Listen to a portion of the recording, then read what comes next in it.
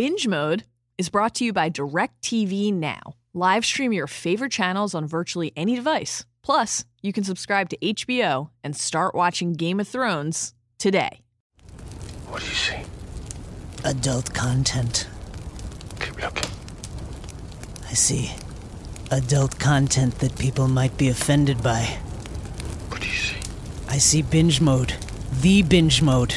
I see that if people are offended by adult content, they shouldn't listen to binge mode, but if they like the show Game of Thrones, they should listen to it. Do you believe me now, Clegane? Do you believe we're here for a reason? Do you know what kept me standing through all those years in exile? Faith. Not in any gods. Not in myths and legends. In myself. In Daenerys Targaryen. The world hadn't seen a dragon in centuries until my children were born. The Dothraki hadn't crossed the sea. Any sea. They did for me. I was born to rule the Seven Kingdoms. And I will.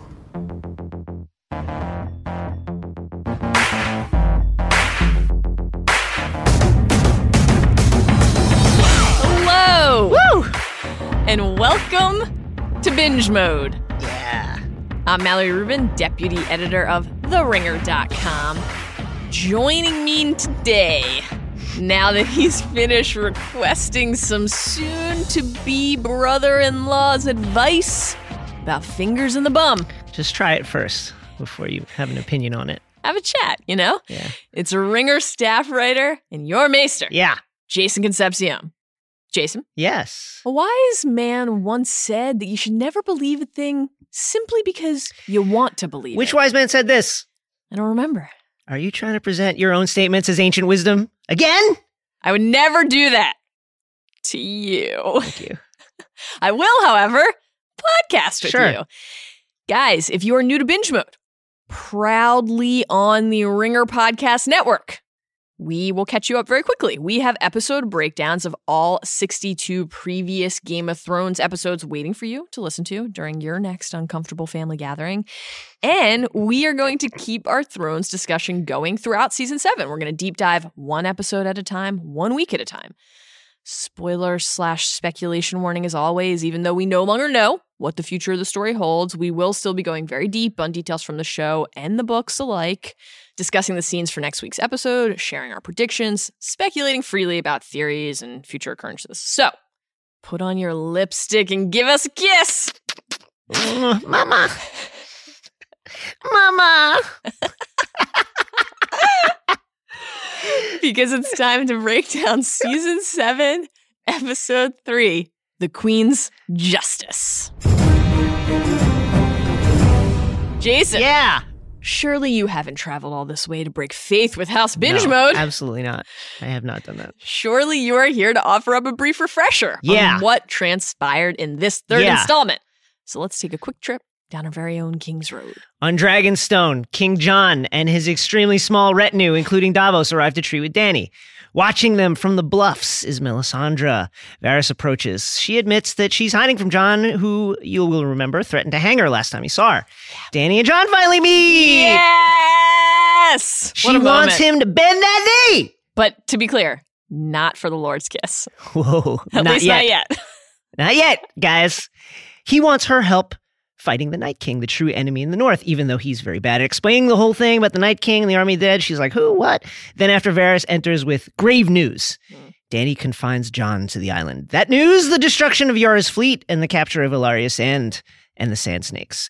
Later, Tyrion finds Jon brooding handsomely on the bluffs. He asks, Extremely handsomely. Tyrion is even like, why the fuck? Extremely handsomely. Can I be up here by myself and not feel even worse? He asks Jon if there's anything he can do for him. Jon tells him about the dragon glass. Tyrion convinces Dany to let Jon mine the glass. She promises to provide King Jon with men and supplies to extract and transport the glass. Dany wants to use her dragons to sink Euron's fleet. Her advisors argue against this. Instead, her war council focuses on the attack on Casterly Rock. Meanwhile, in the Narrow Sea, Theon looking the color of like spoiled yogurt, It's kind disgusting. of, is pulled from the water by one of the very few, we hear 2 or 3 surviving Ironborn ships from Yara's fleet. They are not thrilled to see him. In fact, they consider his survival disgraceful because it is a clear indication that he did not fight to save his sister. In King's Landing, Euron triumphant! He drags his human spoils, Yara, Ilaria, and Tyene, through the city to the throne room. He places Ilaria and Tyene, his promised gift, at Cersei's feet. Cersei agrees to marry Euron. Fine print, after the war is over. Then Euron asks Jaime whether a finger in the butt during lovemaking is something the queen is amenable to. In the dungeons, Cersei kisses Tyene with the long farewell lipstick, which Qyburn apparently reverse engineered. She wants Ilaria to watch... Qyburn! She wants Ilaria to watch her daughter die. Aroused by her act of revenge, Cersei goes to Jaime for some hot murder sex, blowing the Kingslayer in his solar deeply, hand on the butt, getting that leverage. In the morning, she lets a handmaiden see them together, and just to make clear that, yeah, we banged, she asks for a change of sheets. Tycho Nestoris arrives to settle the crown's debts to the Iron Bank. Cersei convinces him for a 2-week stay, after which the Lannisters will pay their debts, as you have heard us say many times. They're always saying it. They're always saying that. They're always saying it. Up in Winterfell, Sansa has taken the North well in hand. How much food do we have? How much do we need? What happens if people flee to Winterfell? Will we be able to care for them? Why aren't these breastplates covered in leather? It's going to get cold.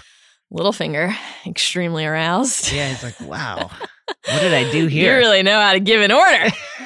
Then gives the most Bizarre. unhinged and I just took Molly and am tripping soliloquy of his career. But unbelievable shit. He is interrupted by, is that Bran Stark's music? Bran is back. There is a brief and really beautiful, touching moment when Sansa and her brother reunite, and then quickly the tone changes. Yeah. Because Bran has changed. His experiences have changed him, and there is a inhuman quality to him now. He's not Bran Stark. He's not the heir to Winterfell. He's the Three-Eyed Raven. He can see everything, guys, except apparently how to explain what the Three-Eyed Raven is. In the Godswood, he deeply unnerves his sister and viewers alike by bringing up, unprompted, her wedding to Ramsay. At the Citadel, Jorah! Mal's husband is cured! Oh, man, thank God. As thank a reward. The gods. Thank the gods.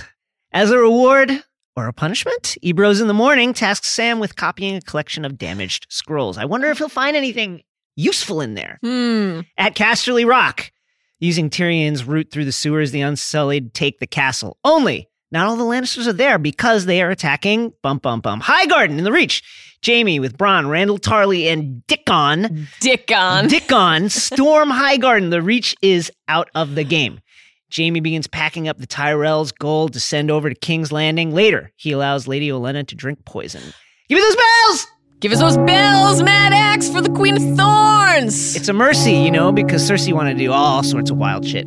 She repays this kindness by using her final moments to call Cersei a monster and tell Jaime, boastfully, it was me that killed Joffrey. Tell Cersei I did it. She's proud. She should be. Man, I miss her already. Was great. What a true one. What an original. Unbelievable. Mal? Yeah! From what I gather, you consider yourself more of a revolutionary than a monarch. It's true. And that gets us to this episode's big idea, so let's cut right to the core of it by sticking with the pointy end. The defining theme of this episode is symbolism for substance. Power can be projected in many ways, but once you use a dragon, there's really nothing left to say. So sometimes you have to threaten someone with the dragon. You have to show them the dragon. This is the dragon. This is what it can do. Do you want this to breathe fire on you? That's the difference between symbolism and substance. Dany and Jon.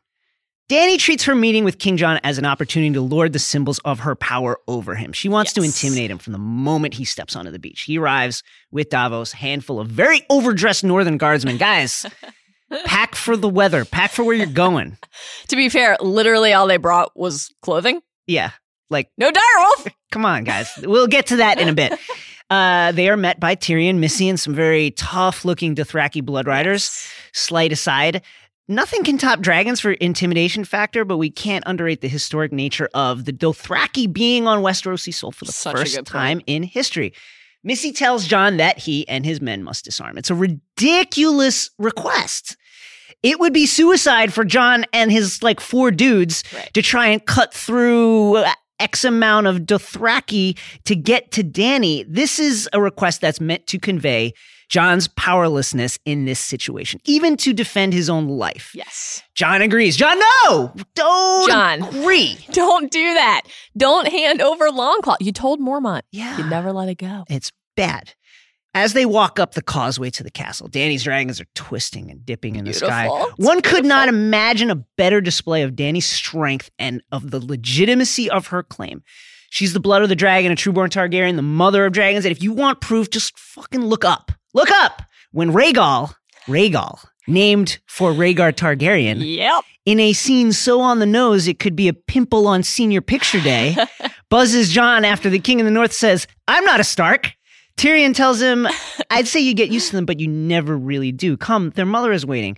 Symbolism is very important. It's very important, especially when you use it to convey that you, and it should be obvious by now that Jon does not feel comfortable conveying this, are a special person. Yes. P.S. Jon, you're the king. You're going to meet a person who has magical beasts. Yes. Bring your magical beast. Yes. Bring Ghost. Bring fucking Ghost. He's the sigil of your fucking house. What are you doing, dude?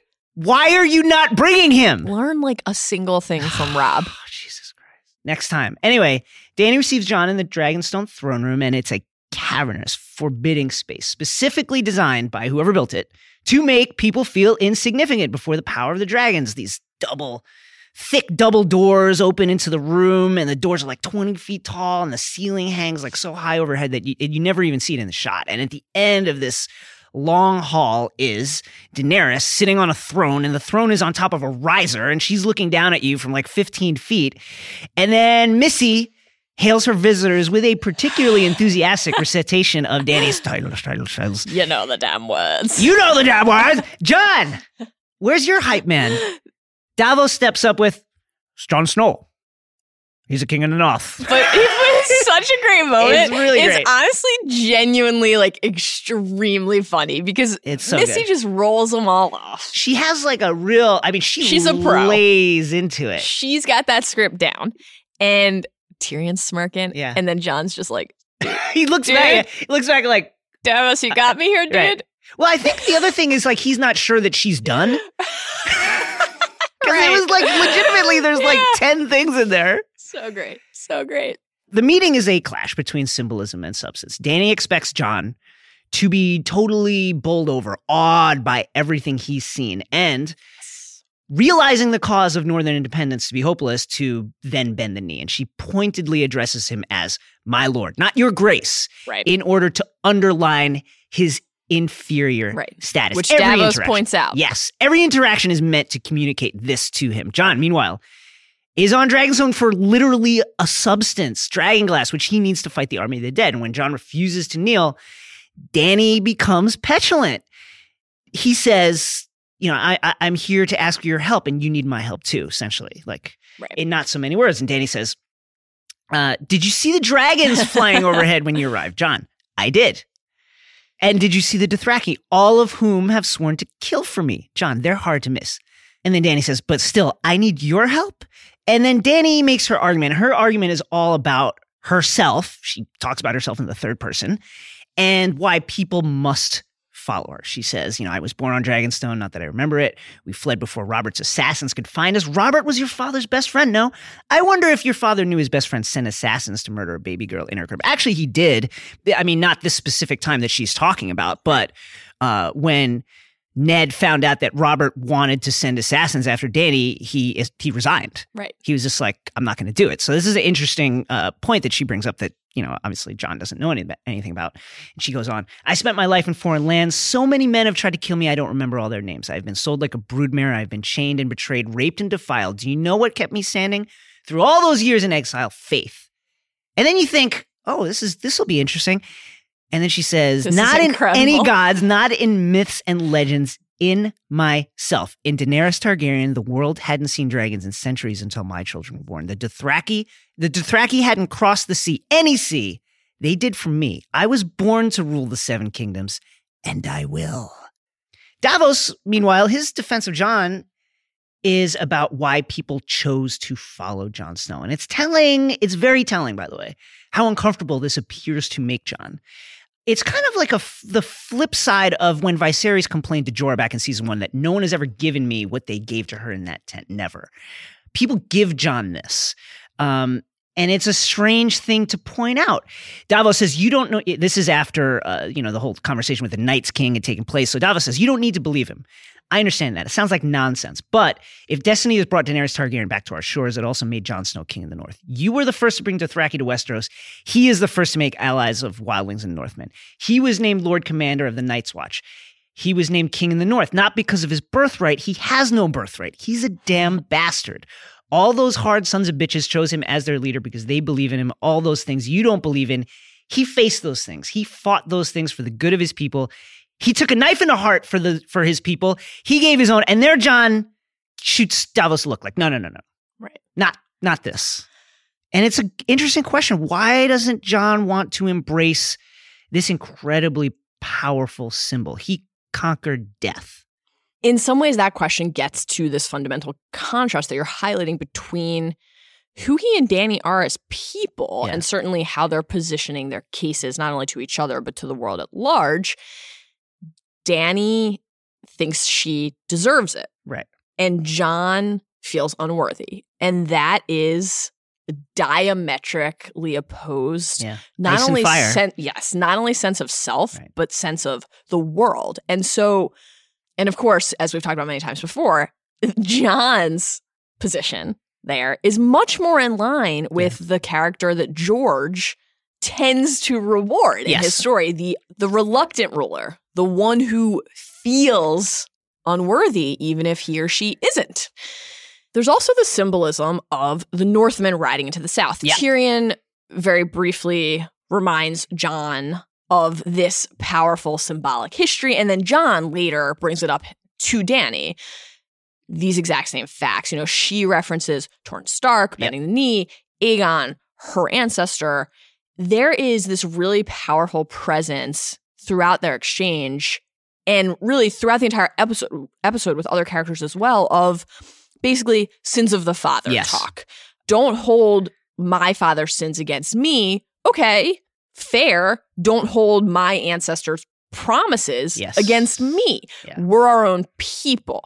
Now, Dany, of course, should be like more all in on this logic than any other character on the show, because one of her identifying traits is that she wants to be the break the wheel person. But this is really tough for her symbolically, because still one of the most powerful things working in her favor now that she's finally arrived in Westeros, now that she's finally at this next phase of her journey, is her family name. Yeah. She says this to Jon.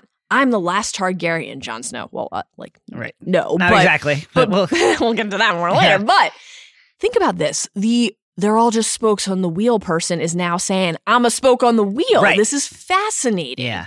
And later, Jon throws this kind of logic back in her face. As far as I can tell, your claim to the throne rests entirely on your father's name. My own father fought to overthrow the Mad King. Of course. Yeah. Every single line and moment of their exchange and Jon's just presence on Dragonstone, his ancestral home, even though he doesn't know it, it's all so charged and so rich with this symbolic energy about who they really are to each other, what their shared history really is. They just don't realize it. But this idea is actually a much more natural fit for Jon than it is for Dany, because Jon never thought he would even be a spoke on the wheel. Right.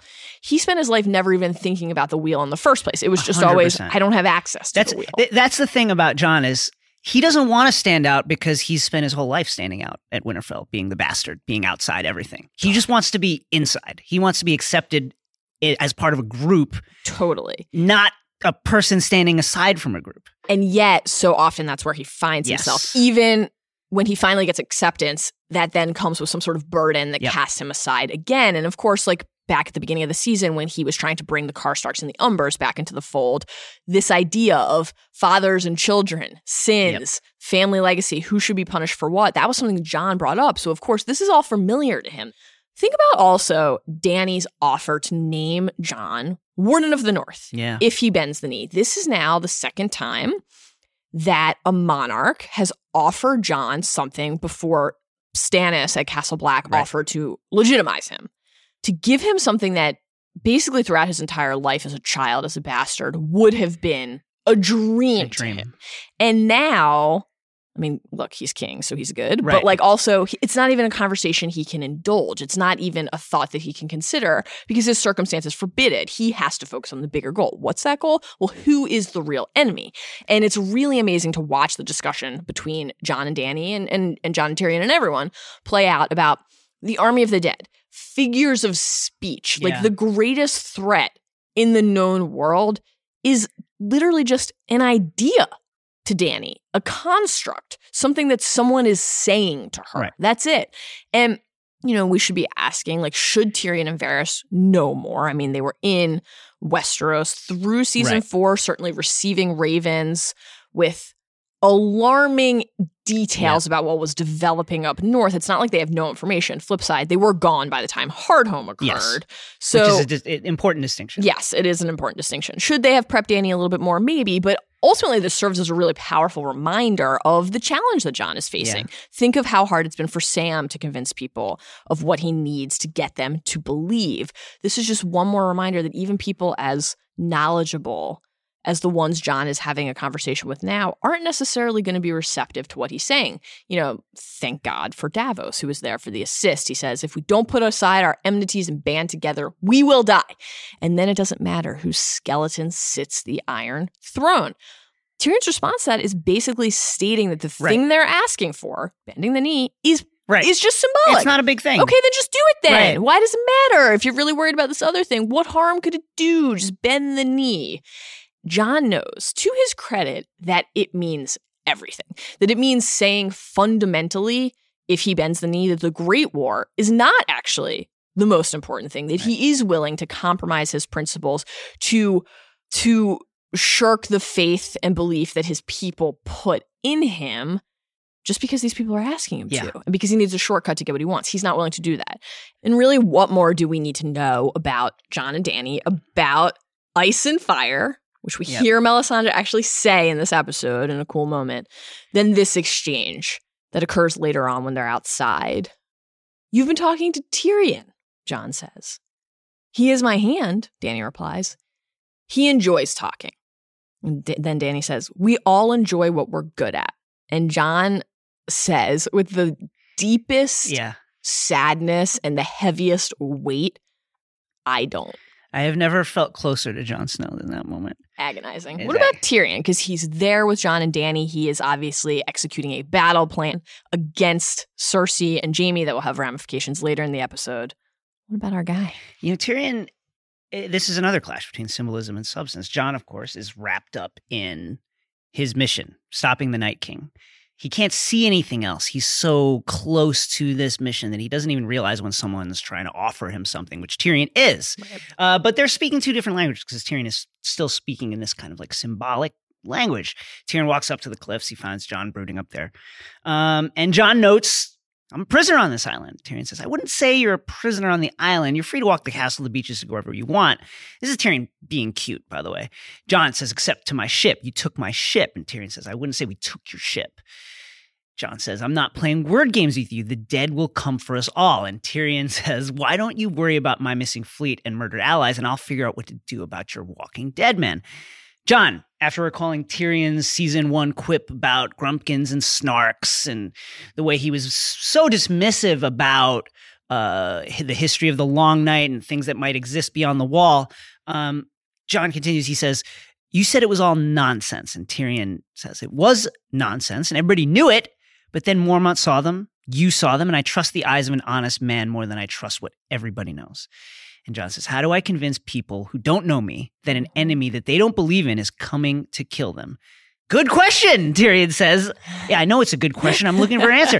Tyrion then goes on to describe how a threat like the Night's King can be so dire and so existential that people actually would welcome another danger that's more present, that's more looming, simply because it's one that they're familiar with, that it's a symbol that they can comprehend. And Tyrion says, people's minds aren't made for problems that large. The White Walkers, the Night King, Army of the Dead. It's almost a relief to confront a comfortable, familiar monster like my sister.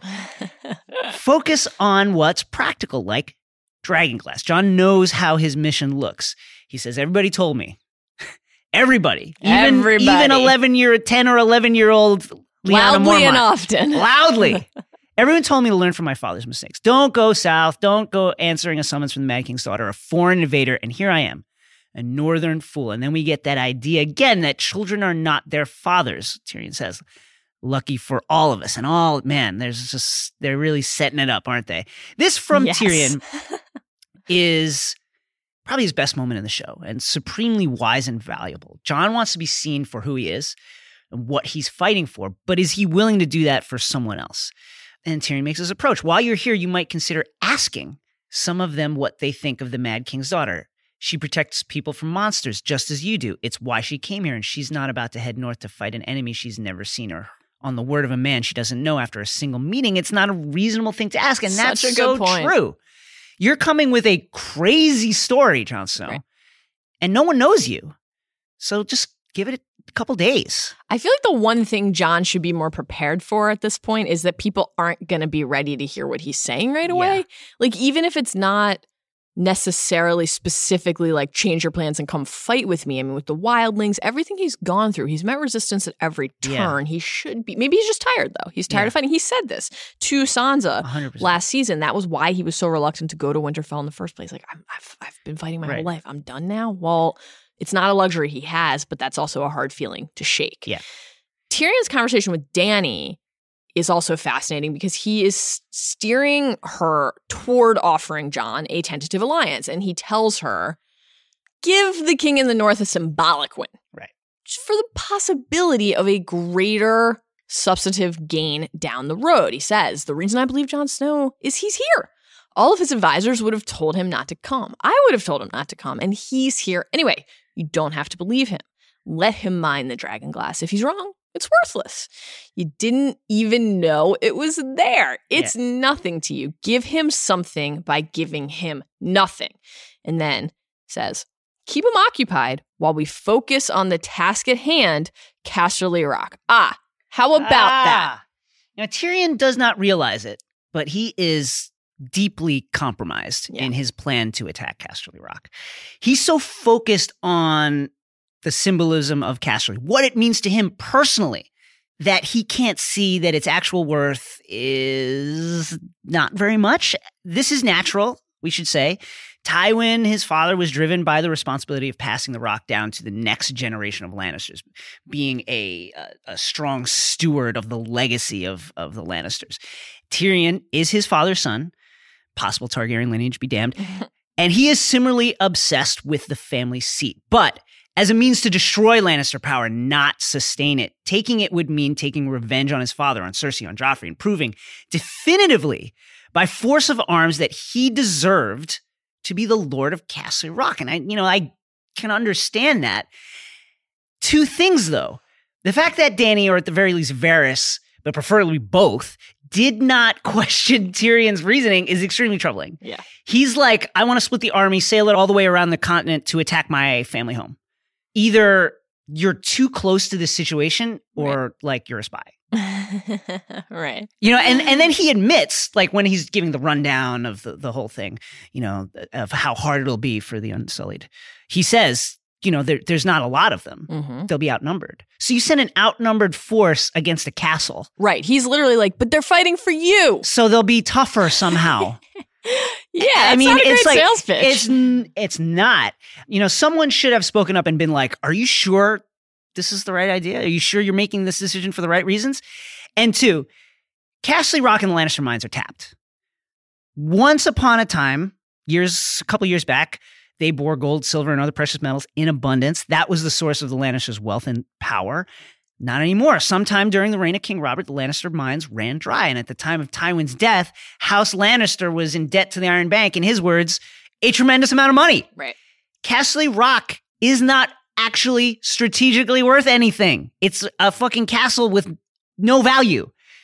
It's just a house on a cliff. The real center of power, the real place where you can move the needle in the realm isn't Casterly or even King's Landing. It's Highgarden in the Reach, the region that supplies the capital with some significant portion, if not all, of its food, and which has enough portable wealth to get the Braavosi bankers off Cersei's back. It's a target that can actually change the fortunes of the war. In other words, Tyrion has ordered an attack on a symbolic target while Jaime at Highgarden has attacked and taken a substantive one. His advice to Dany about Jon, Tyrion's, you didn't even know it was there, give him something by giving him nothing, is kind of the same. He's too focused on symbolism and not focused enough on substance. Weird Tyrion episode, like just great lines, great insight, that human touch that we've missed in the thick of it again, but also just taking those L's. He's not a wartime consigliere, as they say in The Godfather. Cersei. Yeah. Getting her revenge. Yes. Right away, the symbolism is so rich and juicy, much like the things that the common folk of King's Landing are throwing at Yara and Ellaria and Tyene. The symbolism of the Walk of Atonement, the same people who pelted Cersei with literal shit. Yeah, actual shit. And filth are now cheering Euron, her man, and abusing Cersei's enemies. Why? Well, they're not loyal to Cersei, as you have rightly and brilliantly pointed out. They just don't want the city to be attacked again. They're going to die if the city's attacked in so their they're minds. like, all right, well, I guess she hasn't blown us up yet. Yeah. We made it out of that one okay, so we're good here. Let's hope that stability ensues.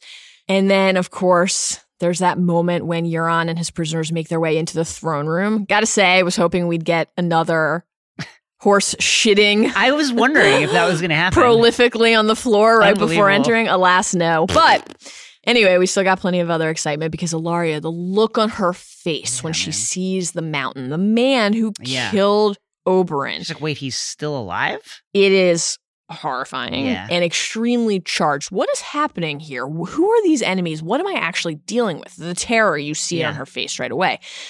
And then there's the symbolism and the symmetry of Cersei using the long farewell lipstick to get her revenge, to get her justice against Ellaria and Tyene. Ellaria killed Myrcella. Ellaria killed Cersei's daughter with this poison in this vicious way. And now Cersei is literally returning the favor. Yep. She's doing the exact same thing, except because she's Cersei, she's up in the ante. She's going to make Ellaria watch. Yep. Your daughter will die here in this cell, she says. You'll be watching when she does. And Ellaria and Tyene are gagged and chained. They can't speak. They can't respond. All you can do is watch as their faces kind of distort. You'll be here for the rest of your days. If you refuse to eat, we'll force food down your throat.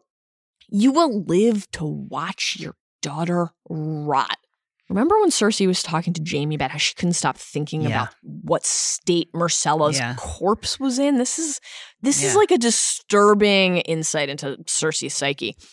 To watch that beautiful face collapse to bone and dust, all the while contemplating the choices you made. Make sure the guards change the torches every few hours, she says. I don't want her to miss a thing. Chilling. This is completely haunting. And then there's also this interesting moment when Cersei is shitting on Oberyn to make Ellaria mad. She's trying to get a rise out of her. Why didn't he just finish the job? Again, he had Sir Gregor beat. Yeah. Why didn't he just do it? Didn't have to taunt him. What does she say? But that wasn't your lover's way, was it?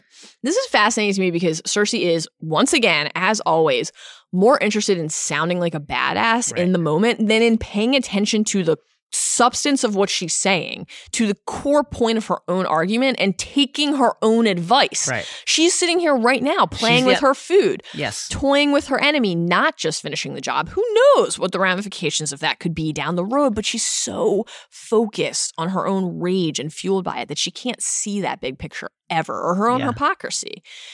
And then there's Jaime and Cersei. He's taken his hand off and he hides his stump when she enters his chambers because he's still ashamed of losing the symbolic source of his strength and his manliness and his worth was always that sword hand.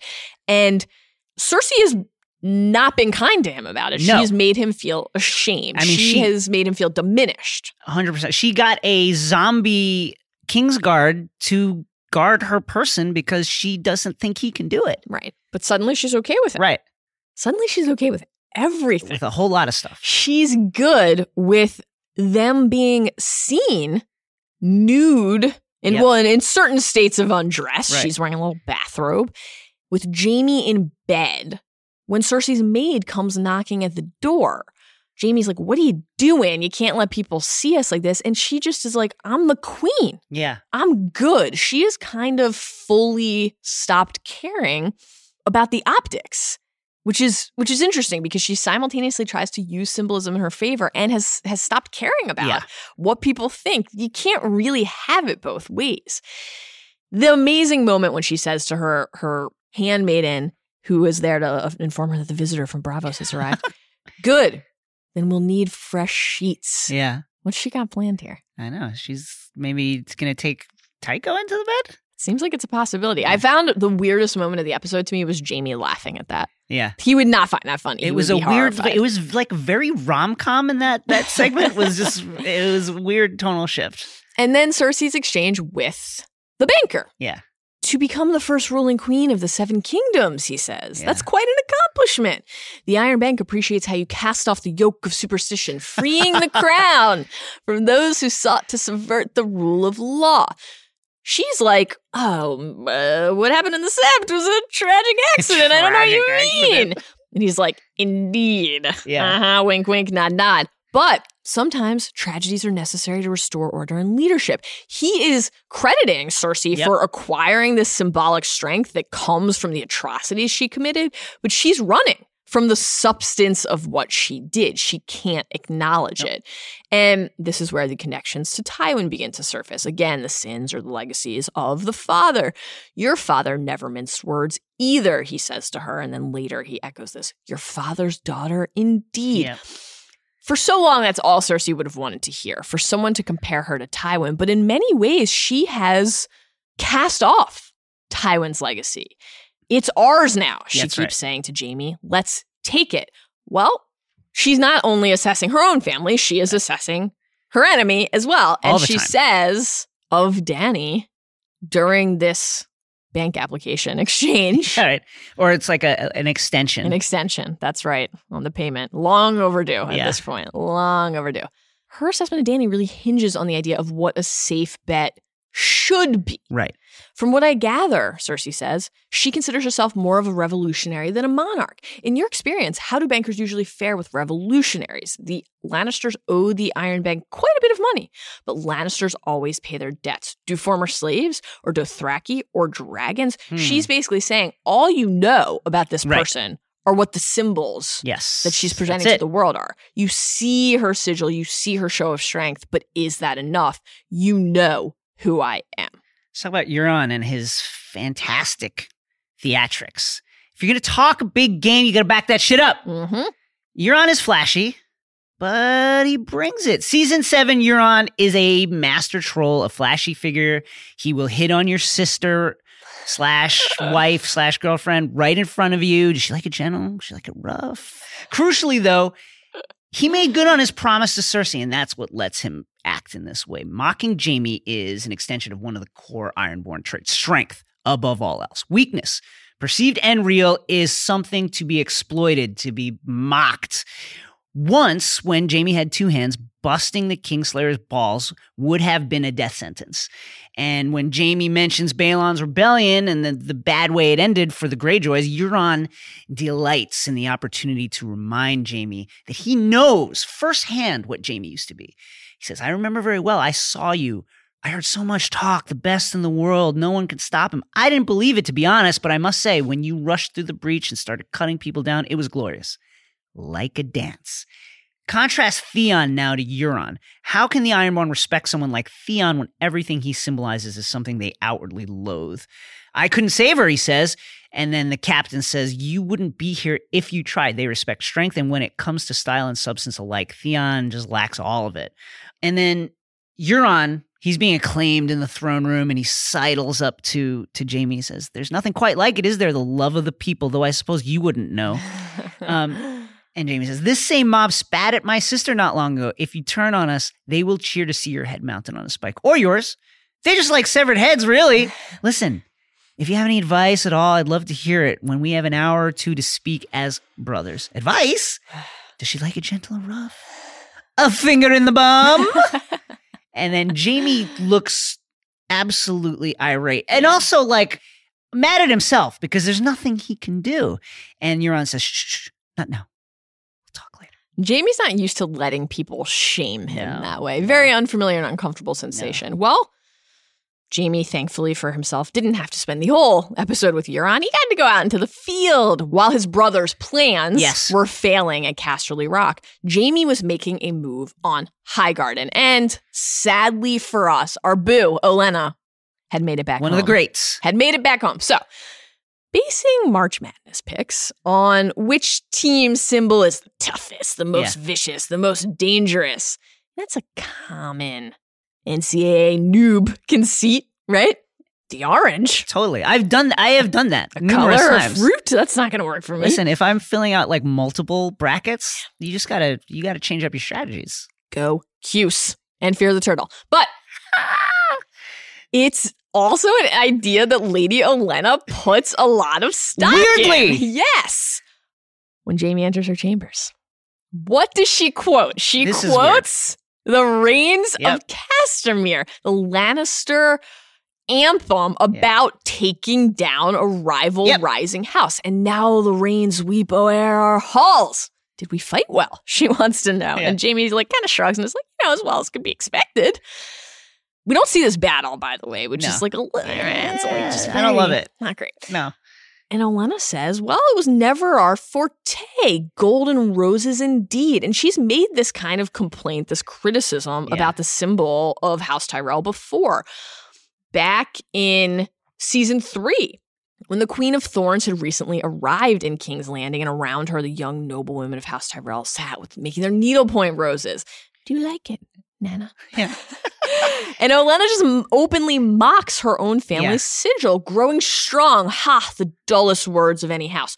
Winter is coming. Now that's memorable. We do not sow. Strong, strong. Those are houses you watch out for. Direwolves and krakens, fierce beasts. But a golden rose growing strong. Ah, that strikes fear in the heart. And now the lion, the fiercest beast in the kingdom, other than the dragons, has vanquished. Yeah, no, the wolves are good. But in like our world, where there aren't direwolves and dragons, people really are scared of lions. The lion has vanquished the rose. There's also some really potent symbolism in Jaime's strategy, his battle time strategy here, boiling down, and he owns this. He actually boasts about this, boiling down to, Robb Stark taught me this trick.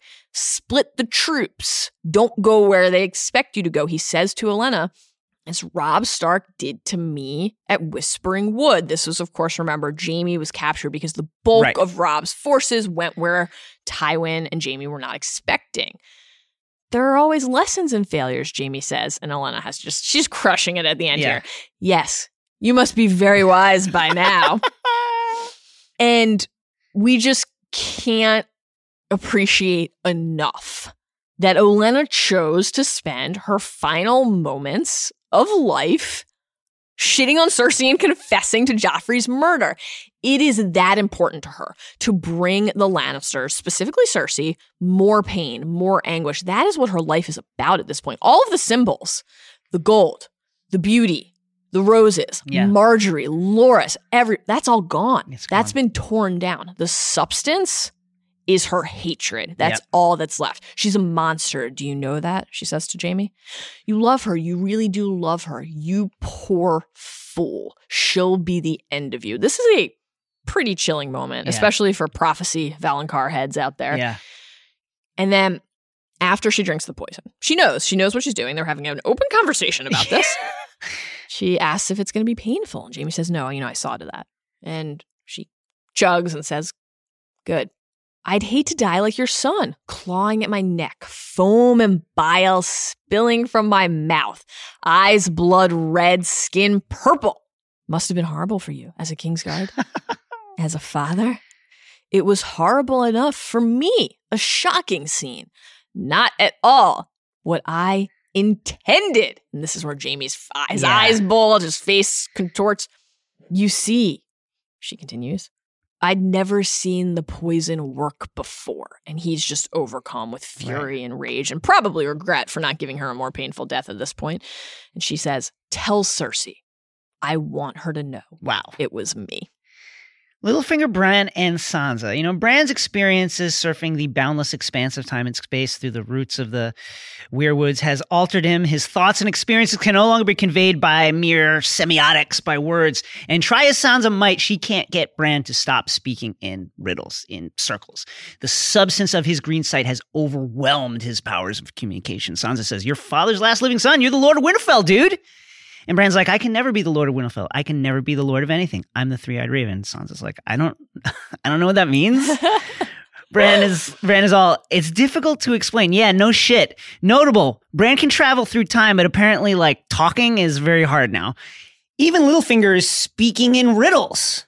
To be fair, Sansa's newfound assertiveness appears to have truly shaken him. She has no need for Littlefinger anymore, and she is making it fucking obvious. Littlefinger says, the Northerners are all facing north, worried about the threat beyond the wall, which is a strange construction considering he's talking to a Northern lady. Just very weird, he's shook. And Sansa says, so they should be. Littlefinger, I know Cersei better than anyone here. If you're turning your back on her. Sansa breaks in.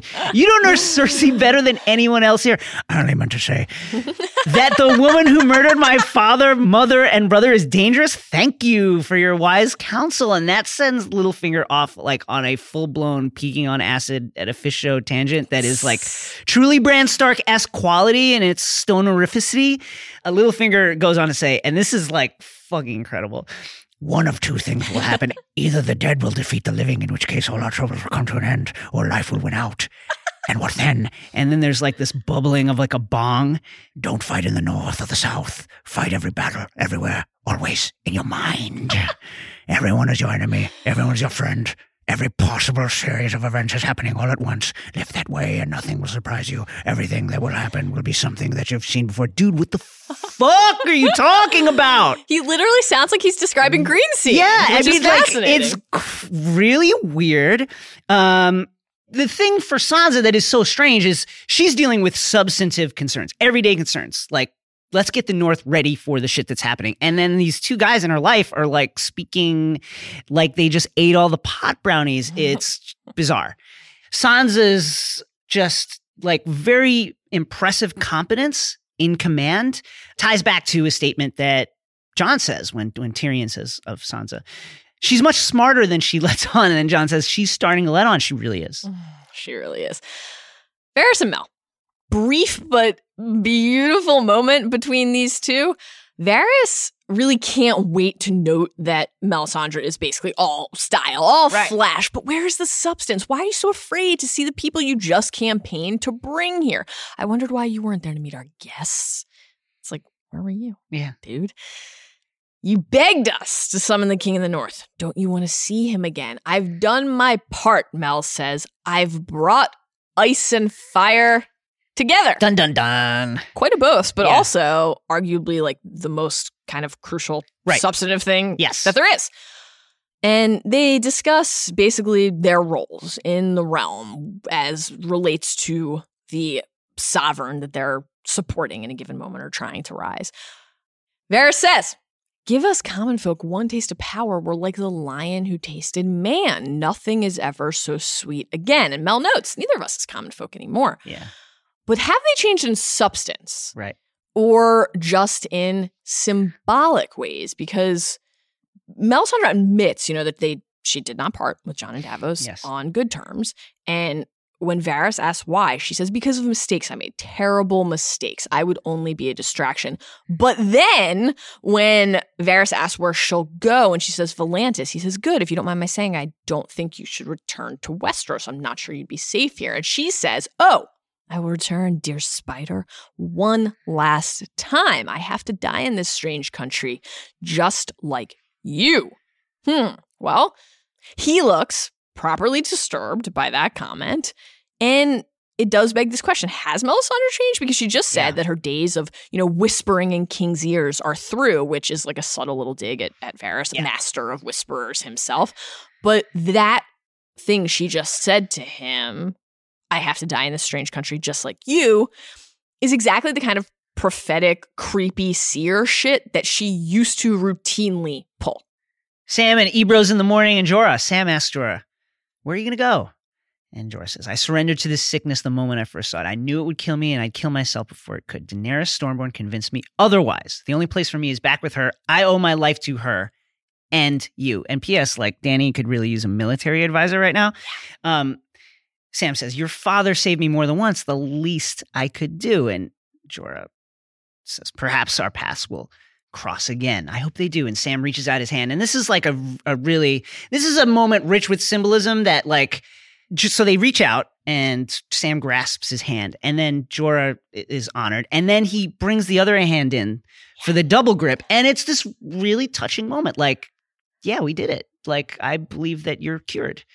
It was wonderful. Ebros, meanwhile, in the morning, is more concerned with the substance of Sam's foolishness. You could have infected yourself and others. You could have devastated the entire citadel, but you didn't.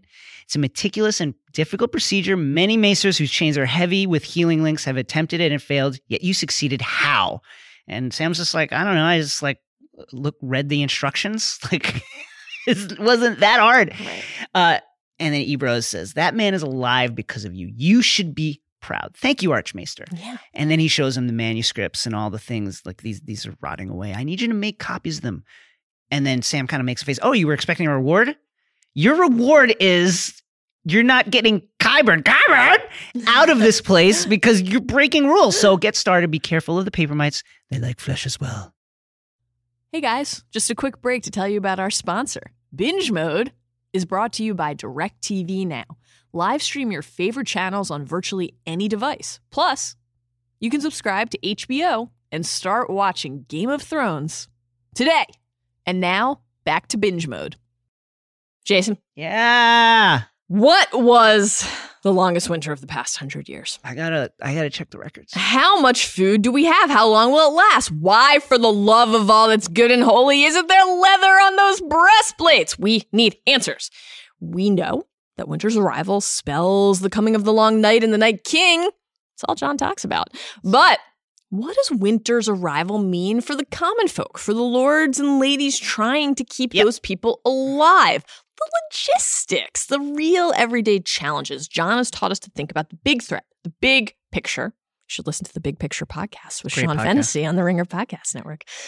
But what about the harsh everyday realities of the season that the Starks have long warned us about arriving at last, now that the snows are falling and the grain is being counted? Maester, please assemble the conclave and head to the Citadel. Teach us everything we need to know about preparing for winter.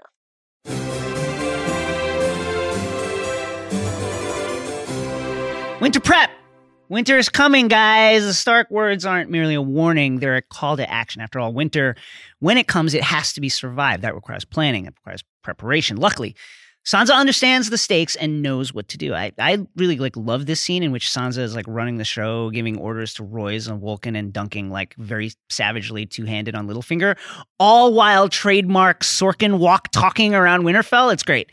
And it's an incredible place for the once callow daughter of Ned Stark to find herself. But more than that, more than her arc, I love this scene because it's a scene that takes a magical aspect of this world, the unpredictable length of seasons, and it makes it feel real by putting it through a very human lens. Do we have enough to eat? Do we have enough to eat if people flee here? Where do we put the people when they flee here? Are we ready not just to survive the cold, but fight in it? These are issues that House Stark has been managing successfully for centuries, and that's a major reason that they're so revered. So one of the aspects of winter prep is the Wintertown. The Wintertown is the center of commerce in the Winterfell area, and come winter, an important resource for the people in the north. The brothel that Tyrion set up camp in season 1 is located there, and when Robb called his banners, many of the lords of the north and their retinue stayed in the Wintertown. The town is located outside the walls of the castle by the main gate. There's like farmers market stalls there for produce. Love the farmers market. I love the farmers market. It's fresh, fresh hunting catch. It's mostly quiet in the summer, but the town really swells in the autumn and winter as small folk from all over the north who find themselves, for whatever reason, in dire straits. Maybe they didn't plan as well. Maybe they just don't have the kind of holdings that allow them to stock food in the way you need to. They come to Winterfell to seek the protection, the patronage of the Starks. And the Starks plan for this. House Stark has always laid more food by than it needs, has always managed shipments of food. Who's got extra food? Ship it to the people who don't have enough. These are the things that they manage, and they're very good at it. Even still, even with all this preparation, if winter stretches for years, as Sansa noted, how long could it last? 4 years, 5 years, 6 years? Yeah. Things get very lean and it gets dark. It's a tradition in the North for elderly or infirm family members to announce that they're going hunting, which is basically a euphemism for going outside and just committing suicide, allowing yourself to die so that the younger, stronger members of the family can live. This shows the true importance of the Stark words. Surviving winter means preparing all through summer and winter. It means never letting yourself forget that winter is coming. And unfortunately for Sansa, the last years of summer and fall were marred by a war that sapped the region's manpower. Men who would normally have been bringing in crops or fishing or hunting were in the south, dying in large numbers.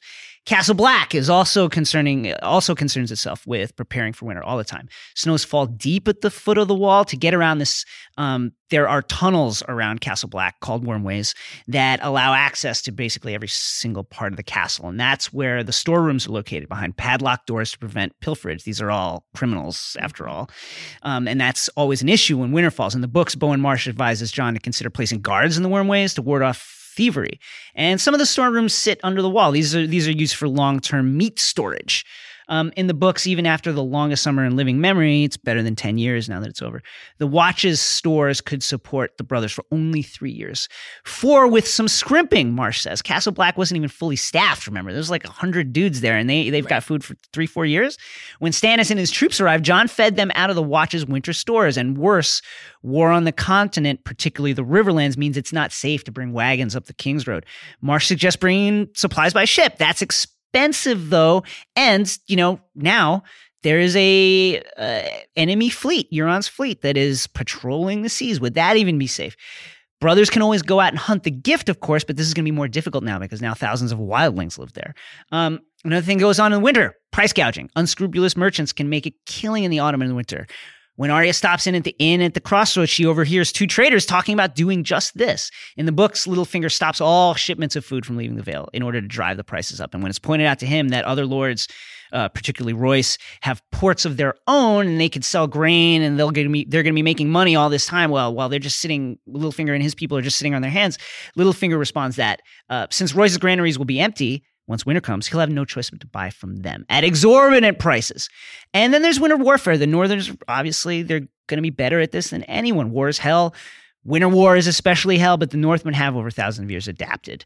They use smaller horses with thick coats, and they equip them with snowshoes, little horsey snowshoes. Oh. And the Northern warriors wear snowshoes themselves. They're adept at winter camouflage and Dance with Dragons. The Northerners tie branches to their helmets and cloaks to blend into the foliage. And P.S., this is why kings in the North, as a general rule of thumb, shouldn't really ride south. The North has never been conquered by a Southern army. Not for any serious period of time. There's been invasions, but you can't hold the North. It's too big. They've said this in the show. Not even the Andals could penetrate it. And even if they did, even if you got a toehold in the North, at some point, winter is going to fall. And then you just don't know how to handle it the way the Northerners do. I'm glad we have blankets in here. Yeah. It's chilly in the studio today. It's chilly. Maester? Yeah. Give us common podcasters one taste of power. Yeah. We're like the lion who tasted man. Nothing Everything is ever so sweet again. Delicious. Except for those plot nuggets that we love so much. So let's head to the SEP to bathe in the light of the 7 by sharing 7 of our favorite insights and observations from this episode, lightning round style. You go first. What's number 1? Number 1, a lot of people have been asking about this. Cersei referencing the Iron Bank's investments in the slave trade is interesting considering that Braavos was founded by freed slaves. Lots of people have been asking. I feel 2 ways about this plot point. 1, it's kind of lazy in just the way the show appears possibly unaware that Braavos was founded by escaped slaves. There's a million ways that you could have mentioned it, and then there's a million other things that Cersei could have brought up that could have been arguments against Dany. And 2, if they really tried, it's kind of defensible in the sense that slavery is legal in every other free city in Essos. Therefore, it would be virtually impossible for Braavos to not invest in something that was somehow tied into the slave trade. That said, this is like a slapdash thing that I'm against. It's tough. Yeah. Really tough. Number 2, a lot of talk about scrolls. Scrolls. In this episode, guys. What does it mean? Well, definitely something. We had 2 key instances. The first is in Winterfell, where after watching sports, Sansa is chatting with the assembled, and she's asking Maester Wolkin about the length of winter. Yeah. And he says basically that he's going to go look into it. He's going to do some research. Where? I'll check Maester Luwin's records. He kept a copy of every Raven scroll. The Littlefinger looks at him. Right. When he says gives it, he makes a little double tick. scrunched-eyed side-eye thing. Oh, the scrolls. Oh, memorable scrolls. Memorable scrolls. This means something. Will someone discover information in the scrolls about Jon's parentage? Will, as you posed brilliantly in your Maester column this week, somebody discover something about Littlefinger's dagger? Yeah. His, who knows, role? Yes, maybe, perhaps. Something about the assassination attempt on Bran's life. We see the cat's paw blade in these scenes for next week, in the preview for next week. Something is coming to a head here. And then, of course, at the Citadel, when Ebrose asks Sam to copy over these scrolls, it's just that doesn't happen unless Sam is going to discover something of note, of value in those scrolls. So this is exciting. It seems like some of the information that we're really desperate to glean and that we're desperate for these characters to glean is just a couple taps of the Kindle away. Number 3, the sheer volume of Rhaegar foreshadowing is getting me very hype. The reveal is coming, guys. I mean, there's, first of all, the constant don't judge the children by the father. My father said this. That's been happening the whole time. And then this episode we get, just as Jon says, I'm not a Stark, Rhaegal, named for Jon's father, buzzes him right over his head. Vroom. And then Dany says, as they meet, on that kind of balcony, on that part of the walkway overlooking the bay there, watching the dragons fly, she says, I named them for my brothers, Viserys and Rhaegar. Yeah, guys, it's coming. It's coming. I can't wait. I'm so excited. I cannot wait. Number 4. Dany being willing to name Jon, who is a bastard, Warden of the North, speaks well and generates some excitement here for what role Gendry could still have in this story, potentially. We all know, worst kept secret in the world, a worse kept secret than Cersei and Jaime boning, is that Gendry is coming back in season 7. He is going to be on the show again. In what capacity? Well, we don't know, but maybe he actually becomes a pawn that Dany can use. Son of Robert Baratheon? Let's do it. Let me make this work in my favor. Maybe she'll be willing to view him as something more than just a bastard. Number 5. Cersei's made haircut fan theory about the Handmaiden being a faceless man because why? I think people are just like the camera when the door opens really lingers on her. Like the fact that she is rocking like a matching haircut with Cersei. Which is like fantastic. It is incredible. So it's either like Cersei's making her servants get matching haircuts, which is delightful. That's exactly what she's doing. But it's just, it draws the eye so forcefully because it's so strange that I guess people have just started asking, well, could that be someone nefarious? Could it be Arya wearing a face? Could it be another faceless man? Now, again, this is where we did warn you at the top that we were going to consider the scenes for next week. We do see what appears to be Arya on horseback approaching Winterfell. She has indicated that she will be heading north. I think, guys, we should just maybe accept that a good thing is about to happen and that Arya's going to go home. Number 6. Did Olenna and Euron do enough damage here to push the Valonqar theory forward? Edging that way. Jaime has been just so fully Team Cersei this whole season that it's been a real blow to our... It's a very substantial blow. Trust. Deep blow. Real blow. Just you grab on. Just incredible. What a blow it was. What a blow it was. To our cherished and deeply held belief that Jaime will fulfill the Valonqar portion of the prophecy. Right. He seems really into Cersei right now, but hearing Olenna refer to her as a monster and just shred her and trash her, and to see what lengths that person was willing to go to try to bring Cersei down, maybe that will leave a mark on Jaime, or maybe Euron will, because it's important to remember that in the books, the thing that really drives these two apart is that Jaime feels betrayed. Yes. He's never been with another woman. Which is... But Cersei, I mean, it's absurd. But Cersei, she's just out there like taking a tumble with the Kettle Blacks, you know? Shouts to the Kettle Blacks with Lancel. Lancel. Number Gods, 7. What a stupid name. Number 7. Tyrion's Gash Cave. Listen, guys. Here's the thing about Tyrion Lannister. Tyrion was like, I need to get laid so bad that I'm going to go find some contractors and build a tunnel up from the sea to some other part of the castle. And that's the lengths I'm willing to go to. Shouts to Tyrion and his sex tunnel. Shouts to Tyrion. Yeah.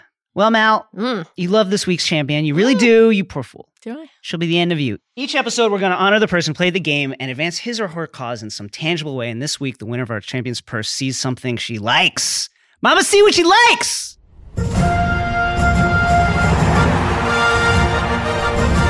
Cersei Lannister. Cersei, what an episode for Cersei. Queen's Justice indeed. She got revenge on Ellaria, who killed her daughter. Yep. Can't say that enough. She got revenge on Olenna, one of her real rivals and true enemies throughout this story since Olenna arrived in it. And she managed, for now, to please Euron, to kind of keep him content. Yep. Oh, okay, you said you're going to marry me. Good, I'll chill for a bit. Who knows how long that will last? Probably not long. But for now, he seems like he's having a great time. He's enjoying himself. Loving he's got life. His shirt hanging open.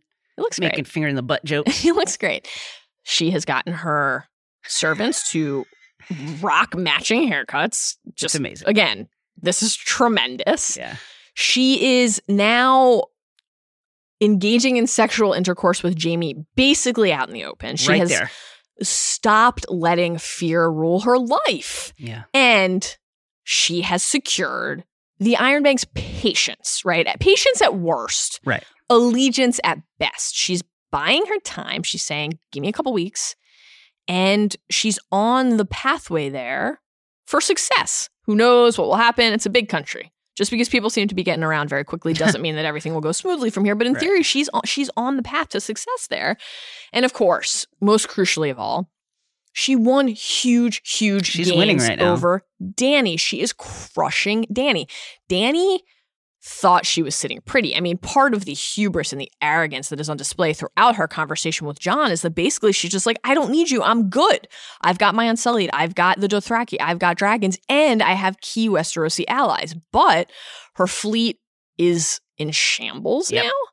The Greyjoys, that's not going great. Yara's a prisoner. Some portion of her army is across the continent where she can't get to it. Right. She no longer has Dorne. She no longer has the Iron Islands, really. I mean, Theon's going to try to make his way back, presumably, but what good is that, really? What good is Theon, really? And, of course, she lost the Tyrells. She lost Highgarden. She lost control over the Reach. Not only the riches and the resources that House Tyrell provided, but the strategic importance of that area on the map. She thought she could take her time and wait and choose her moment to hit King's Landing. And instead of gaining, she is losing. And who is she losing to? Cersei. Cersei is winning. Now, you could make the argument, as we did on Talk to Thrones on Sunday briefly, that Cersei's winning is so damaging to Dany that it could be the thing that finally brings Dany and Jon together. Right. Which is bad for Cersei if that happens. But right now, in this moment, Cersei is crushing it and Dany is crushed. All right, guys. If we don't put aside our enmities and band together, we will die. True. And then it doesn't matter whose skeleton sits the Iron Throne or who hosts binge mode.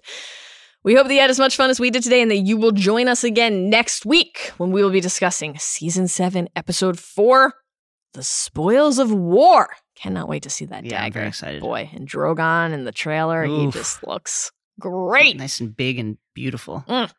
We also hope that you will check out all of the other great Game of Thrones coverage on The Ringer. Please tune in for Talk the Thrones live on Sunday night on Twitter after the episode of Game of Thrones. Check out our pals Chris Ryan and Andy Greenwald on The Watch on the Ringer Podcast Network. They go deep on Thrones on Monday as well.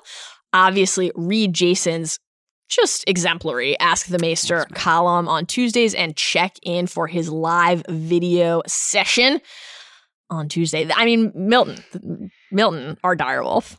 You're a direwolf. I'm saying R. I just love him a lot. He was there. He was on set this week. It was great. He's really good with it. Check in for that. He's so scholarly and wise and handsome. Read the staff precaps. Check out the Sunday recaps and everything in between. There's a lot. Please consume it. Until next week, remember, we'll need fresh sheets. There's sex on these.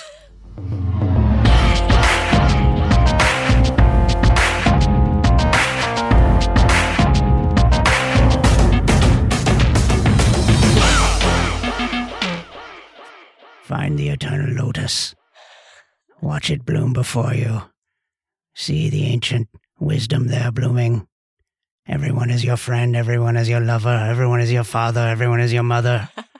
Everyone is your dog. Everyone is your god, which is dog spelled backwards.